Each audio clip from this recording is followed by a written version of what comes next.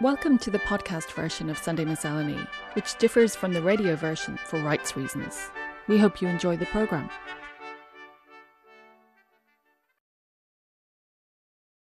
My late mother was of the opinion that her father's people were Scottish because of the way they spoke English. She was both right and wrong. The Bradshaws had ultimately their roots in Scotland, going back in time. But when my mother knew them in the 1920s, 30s and 40s, they were County Antrim people through and through, from places called Ballywatermoy, Craigs, Ahaboy, Killymurish. Originally carpenters and small farmers, they had, in the shape of my great-grandfather, moved into business selling household goods through the length and breadth of the northern counties, doing well enough to set up an establishment just off Belfast Shaftesbury Square, J.R. Bradshaw, Wholesale Glass and China Merchants. I recall seeing with a heightened sense of surprise the name above the double-fronted store as a very young boy. But back to the Scottish business. During the Second World War, her parents now separated, my mother and her brother were evacuated from North Belfast to their father's people in County Antrim, to a place called Creavery. After the initial shock of two city kids readjusting to farm life and country school, they settled down and would welcome their mother's occasional visits, dressed, as always, to the 99s, and often accompanied with her friends, as well as the current boyfriend as chauffeur. Decades later, I'd still hear my mother recounting some of the spoken English of that time as a teenager in the early 1940s. Fernenst, Thole, Gurning. What she hadn't quite realised was the language of her father's people and the way they spoke English in the villages and hilly townlands wasn't Scottish, though it sounded like that to her much-travelled yet young urban ears, but Ulster Scots. When her parents, Ethel and Norman, had married, they both began moving clear of their different families, with their own separate lexicons and pronunciations, and entering a familiar world of English, inflected by local nuance, of course, but no longer moored to their inherited places. They were forming a vernacular of their own, shaped by lives lived in London, Toronto, and eventually by the return to Belfast. So, living in the countryside as evacuees must have been a bit of a shock, for sure, to their two cosmopolitan children. One day, it must have been about 1960 or 61, I was in town accompanying my mother on a shopping trip. It would have been a Saturday for sure, and we were in, memory tells me, the newly opened C&A store in downtown Belfast.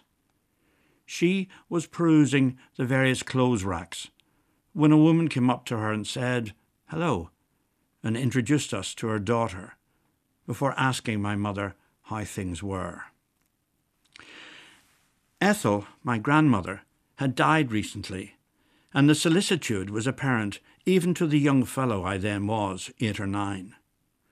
From their manner of speaking, the comfortably dressed woman and daughter, I soon realised, were relatives from Antrim. They spoke with a calm and intimate inflection, almost an elevated tone too. I wandered off just as the girl was asked to give me a sweet, which I took without thinking anything of it. It was, however, distasteful, a lozenge or drop, with a bitter quasi-medical flavour. When the conversation returned to my mother and her recent loss, I magicked the sweet out of my mouth, but bereft of what to do next, I placed it as unobtrusively as possible within the pocket of a nearby impressive woolen coat, and tried not to think about it ever again. I don't think we ever met those folks again either. Certainly, I have no recollection of visiting houses in the villages of Antrim or the amazing glens. All I recall of that Scottish connection was the family name above the store in Belfast, now long gone, and the remnants of a language caught in the intimacies of familiar words handed down, and the tone of voices, and, of course, that dire lozenge. Apologies to whoever bought that fine coat 60-odd years ago. I still shudder to think about how they brought it home, only to find that unwelcome gift dissembling within the pocket of their brand new winter coat. If an kiss and then we sever, a farewell, alas, forever, deep in heart-wrung tears I'll pledge thee, pouring sighs and groans I'll wage thee. I usually wear a lot of green in the month of March. Not just because of St. Patrick's Day, but also because it's Pakistan's National Day on March the 23rd, a day that's still celebrated in addition to Independence Day in August. Green is the national colour of both countries, and I've always loved it. I wear it for my Irish mother and for my father and his parents, who started as Indians but became Pakistanis in 1947.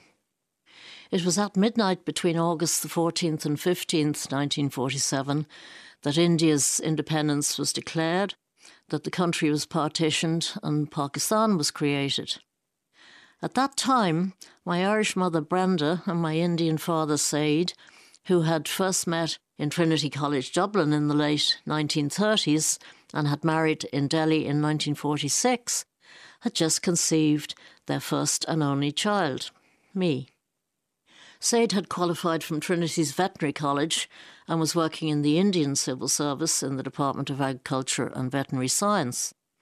Brenda had studied what was called mental and moral science, now generally called philosophy and psychology. And they had every intention of staying in Delhi. Said had major reservations about the idea of Pakistan as a Muslim state for a Muslim people, and he had high hopes that India would be the modern secular state envisaged by Gandhi and others. But then his whole family suddenly became refugees, fleeing for their lives from the small town of Batala near Amritsar in northern India, when the state of Punjab was divided in two. They were Muslims on the wrong side of the border who, like many thousands of others, had to flee to Pakistan. My Indian grandparents were among the lucky refugees who lost everything except their lives. Thousands didn't survive.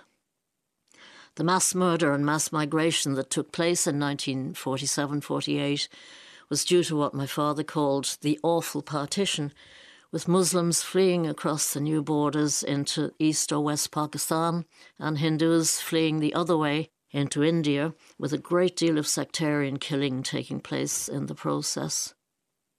My grandparents lost their much-loved home in 1947 to a big crowd of Sikhs who ransacked it and took all they could from it. My father was terribly shocked and distressed, partly because in Dublin just a few years earlier, one of his closest friends had been a Sikh. My father's parents ended up in a small town on the other side of the border that divided the Punjab. It was called Montgomery, named after Sir Robert Montgomery, a Donegal man who'd been the Lieutenant General of the Punjab from 1859 to 1865. That town is now called Sahiwal. So I can just imagine my parents' dilemma. Should they stay in the relative comfort of Delhi or migrate to the new state of West Pakistan and try to be some help to my father's family? I think they really felt they had no option, and they migrated in late 1947 to Pakistan. So, as one friend of mine said when I told her this story, I was a migrant before I was even born. I've always regretted not asking my parents exactly when the three of us, me still safely in my mummy's tummy, migrated to Karachi, which was then the capital of the newly created state of West Pakistan. But it must have been before the end of January 1948, because recently I discovered a copy of an article my mother wrote for an Irish pacifist publication just after the assassination of Mahatma Gandhi on January the 31st, 1948.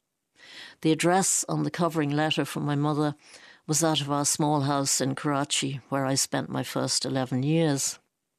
I was born in early April 1948, so every March, especially on the 23rd, Pakistan Day, I'd think of my mother heavily pregnant, shortly to give birth to what may have been the first ever Irish Pakistani baby. And then I think of our little house in Karachi, full of refugee relatives, trying to help with the cooking and minding this odd little baby to show their gratitude for the shelter they were being given. Meanwhile, I think my father must have been struggling a bit, both to help his family and also in his job in the newly created Pakistan Civil Service. He found himself quite unpopular for at least 3 reasons. He hadn't been a fighter for the nationalist Muslim cause. In Ireland, I suppose he would have been called a Johnny-come-lately or something worse. He had a very high level of Western education, whereas most of his counterparts would have stayed in the Indian civil or public service. And worst of all, of course, he had a white wife, assumed to be British, even though she was Irish. I often marvel at the fact that despite all the difficulties surrounding them, my parents managed to surround me with so much love and happiness. I asked why so many people were sleeping on the streets and under the bridges of the Hub River near our house in Karachi, and they tried and tried to explain. Then I said I would love to learn to swim, so they taught me that at a very early age. And like my mother, I loved horses, and she managed to get me a little Shetland pony called Titch. And I grew up listening to Paul Robeson and being told I was mighty like a rose. So yes, because of my parents and because of my own mixed memories and origins, I wear a lot of green in March. But this year, as well as green, I'm wearing the colours that make green when they're mixed. Blue and yellow, the colours of the Ukraine flag, in sympathy with all the thousands of today's refugees.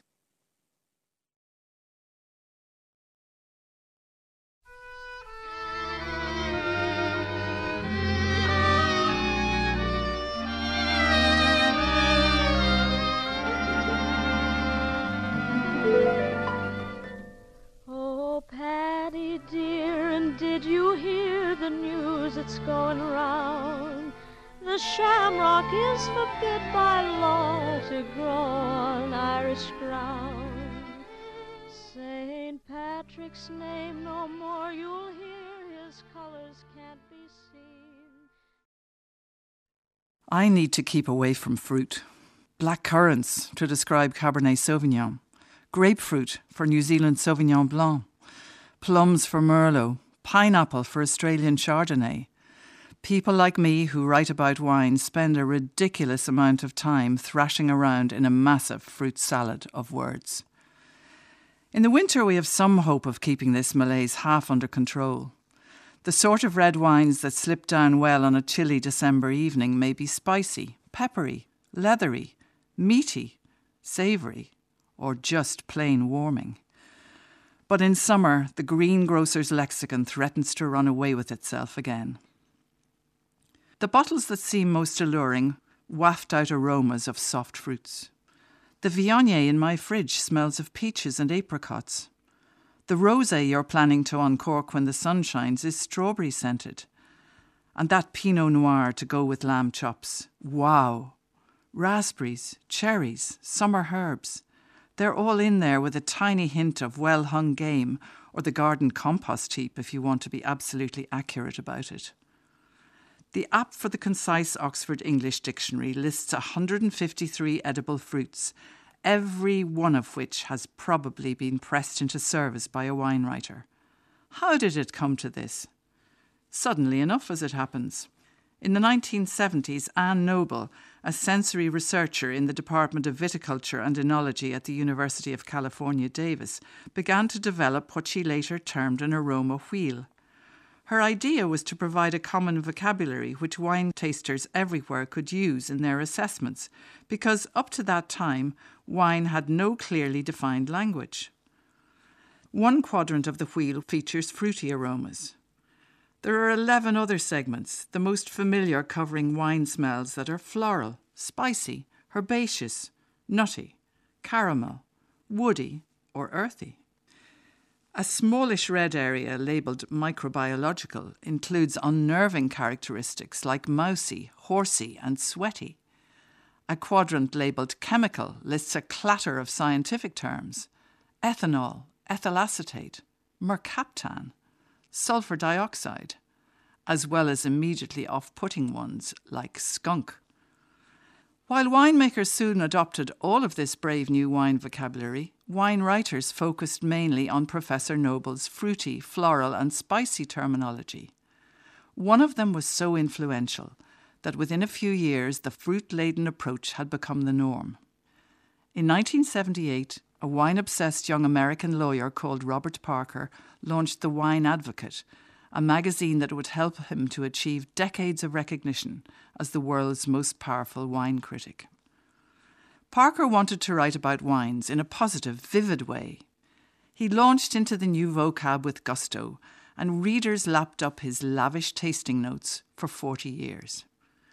Here he is describing a gigondas. Loads of blueberry, blackberry and blackcurrant fruit, intermixed with some licorice, camphor, graphite, and spring flowers. A bit overblown, you might think, and I do too. But in the world of wine, anybody with a nose and palate insured for $1 million has tended to have popular opinion on their side. In the old days, I mean before about 1970, wines were described in broader and sometimes bolder terms.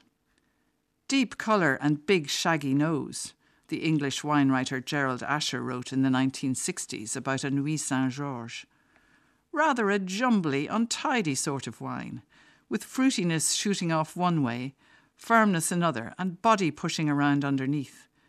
It will be as comfortable and as comforting as the 1961 Nuit Saint-Georges, once it is pulled in its ends and settled down. I love that. Not a word about cherries or raspberries, the labels pinned to young red burgundies these days. A few years ago, while I was running a summer wine appreciation course, the usual fruit basket of descriptors became so wearisome that I paired my students off and asked them to compare two wines with reference to some sphere of life far removed from food or drink. The results were electrifying. One pair likened the wines to music by two very different composers, Mozart and Wagner, as far as I remember. Another, led by a Dublin estate agent, saw them as houses, one fancily done up but banal, the other neglected but oozing character. Then it was the turn of a suave gastroenterologist from the West. Before he could speak, his teammate declared she had no part in the description he was about to present and took extreme exception to it. On he ploughed, regardless. The first wine was a mistress, he said. Seductive. Irresistible, actually, but maybe a little bit flashy and eventually tiresome. The second wine, subdued but with more lasting appeal, was the faithful wife at home. The room erupted into outrage. The gastroenterologist was ostracised, and we relapsed into safe, fruit-driven language the next day.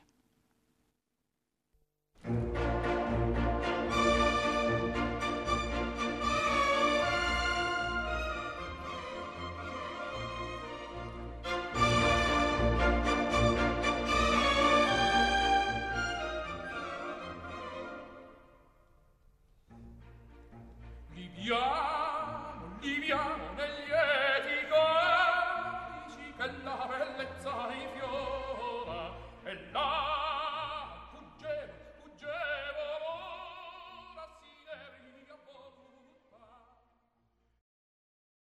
My mother was 70 and couldn't be happier. We were boarding an Aer Lingus flight from Budapest to Dublin. I held up our boarding passes to a member of the cabin crew, an Irish lady of impeccable style and demeanour. My mother is visiting me in Ireland for the first time. She's never flown before, I ventured. Immediately, the flight attendant's smile broadened. She greeted my mother warmly, and I translated. My mom was beaming. We hadn't taken off yet, but she was uplifted already.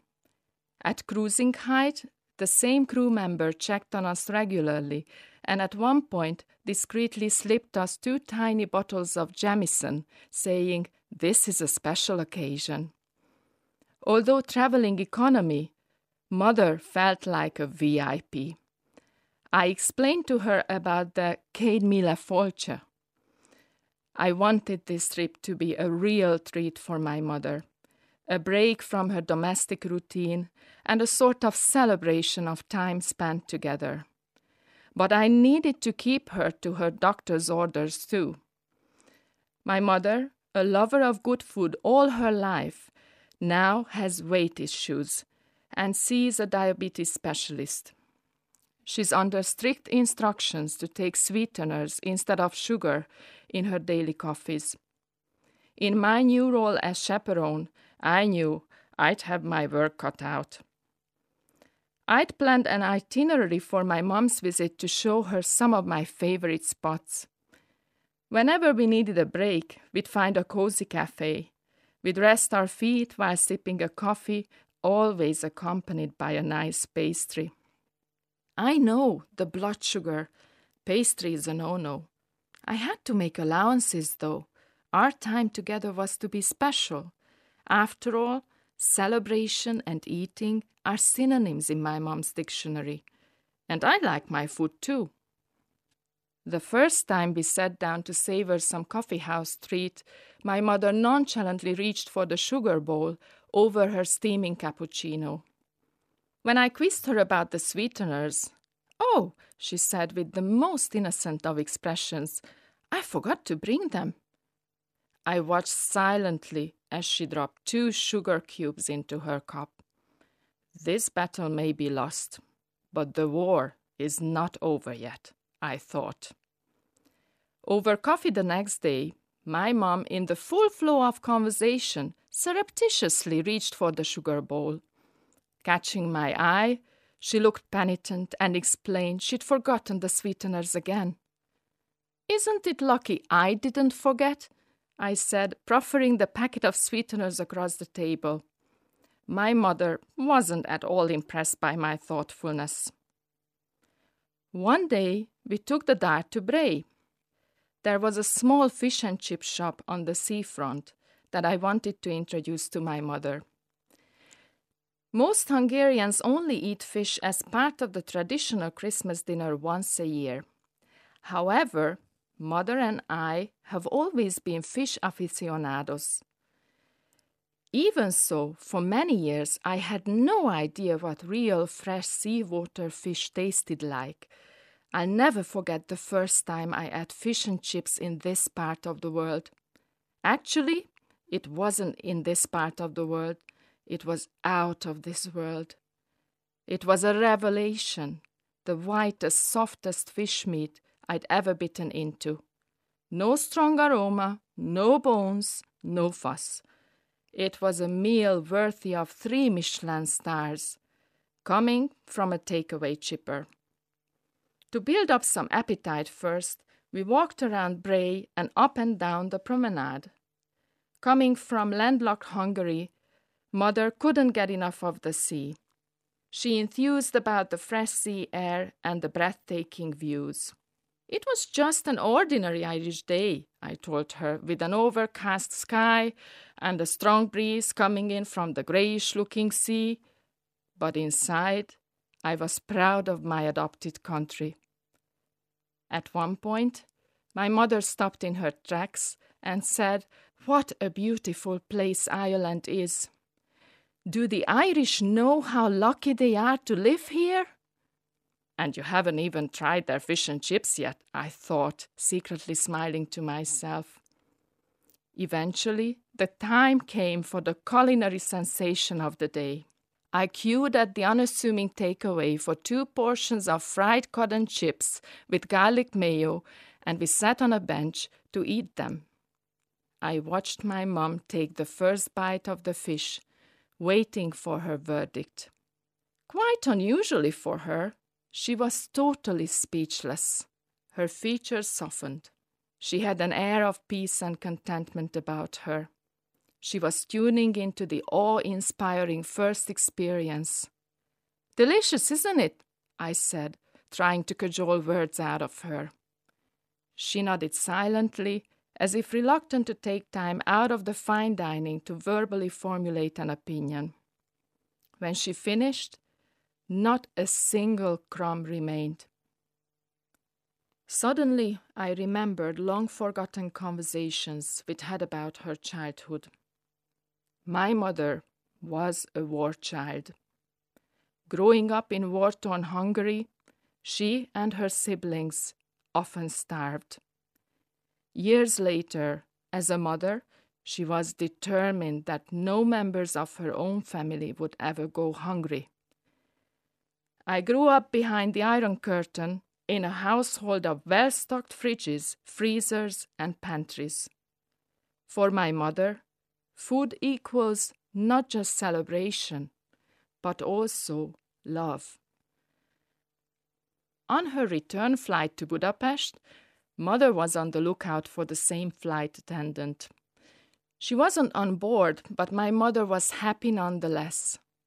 From Ireland, she was taking with her the fondest of memories: great food, breathtaking scenery, fresh sea air, impressive architecture, and above all, the friendliness of the Irish people. She is not the only one who is eternally grateful for that. Aéren go raibh míle maith agat.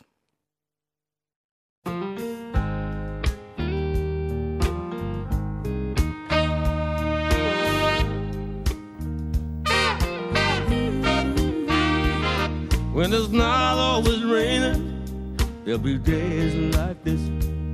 When there's no one complaining, there'll be days like this. Everything falls into place like the flick of a switch. Well, my mama told me there'll be days like this. My earliest memory of my grandfather, the artist Sean Keating, is of walking in his garden, my hand in his. He is tall and bearded above me, wearing his habitual navy. His deep voice never lost its Limerick accent despite living in Dublin most of his life. The smell of the dark tobacco he liked to smoke hung about him. This was in Ballyboden, where my grandparents had lived since the 1930s, in a home he designed on the site of an old watermill. We're on the way to his studio, down steps from the house, across the yard to a separate building flanked by a pear tree. There I'd sit on a stool as he worked and ask questions and watch his skillful hands with their long fingers and slightly flattened fingernails. Like me, he was left-handed, but had taught himself to change hands when his left became tired. I was fascinated by the different colours he used to paint the sea. The sea, he explained, is never just one colour. Even the bluest water is never a single blue, and a choppy swell can refract the light to various hues. He showed me how to rub out mistakes in a charcoal drawing with a piece of hard, stale bread. He'd a light trained on the canvas, and there was a high window, but the walls, with paintings and materials stacked around them, were in shadow. A born teacher, he once made a ballet dancer for me out of copper wire to show how to fashion the framework for a sculpture, and another time a charcoal drawing to demonstrate the differences between old and young faces. The smells of turpentine and linseed oil always recall me to that quiet studio. Both my grandparents appreciated trees. When they moved to Ballyboden, from their first home above Glencree Valley, they filled their garden with saplings, which were maturing by the time I was growing up. There was a story about my grandmother, May, going into a plant shop to buy some for the drive. In those days, the shop assistants, all men, wore top hats and winged collars. One observed, "Ah yes, limes, very suitable for a gentleman's residence." She drew herself up, peered at him through her spectacles and asked, "But don't you think that might be a little misleading?" for my grandfather never claimed the status of gentleman. He was a painter, referring to himself as a craftsman. Anyway, he liked to challenge norms. In Tom's Who's Who of 1923, a catalogue of the great and good of the day, I was delighted to find under his entry, loves every kind of bodily and mental activity, paints what he sees, has no theories about art, recreations, Gaelic literature and music, swimming, rowing, chopping timber. Another early memory I have is arriving with my parents to find him up a tree, tying ropes to pull it down as it was threatening to fall on another. He must have been in his 70s at the time. Trees filled the garden, mostly broad-leaved, though I recollect my uncle showing me the blisters on a pine tree and the taste of the sticky, pungent sap. One magical moment I've never forgotten was on a walk in the wood with my grandmother, when the foliage parted around a broad, hollow glade lined with flowering primroses. The sight and scent remain with me, and probably fostered my own love of nature. May was an enthusiastic gardener. When they moved to Ballyboden, she made her vegetable garden on the site of the old mill pond, where the soil was rich with organic matter. It was her productive garden, coupled with his modest salary from the College of Art, that enabled my grandparents to feed their 2 young sons through the 1930s economic depression, when no one was buying paintings. They even managed to look after other people, including a young Basque priest, Father Ramon Laborda, who lived with them for a while, fleeing Franco's rebellion, as it was known, in their house. May, who'd grown up in Spain, was at the centre of the tiny Irish anti-Franco movement. Sean was devastated by her early and sudden death in 1965. I can still see him hunched in an armchair the day after her passing, coming to terms with the loss of his life's companion. Thereafter he was lovingly cared for by his son and daughter-in-law, Michael and Kitty, and their sons, and used to visit our family on Saturdays. A great storyteller and mimic, he would keep us all amused over long lunches. My mother adored her parents-in-law, and she and Sean shared a fondness for early classical music. In the 1950s, when she was a professional pianist, he painted her portrait as she practised for a broadcast, titling it Scarlatti. His drawing of Mozart hung beside her piano, and she would play Bach's Brandenburg concertos for him on the record player on his Saturday visits. I was studying in London in 1977 when he became ill. No longer able to paint, he didn't see the point in continuing. In hospital, he predicted to my mother that he would die on the winter solstice, and he did. He's buried alongside May and Michael in Cruach graveyard in the Dublin Mountains, above their Ballyboden home, which remains to this day an oasis of woodland among the burgeoning suburbs.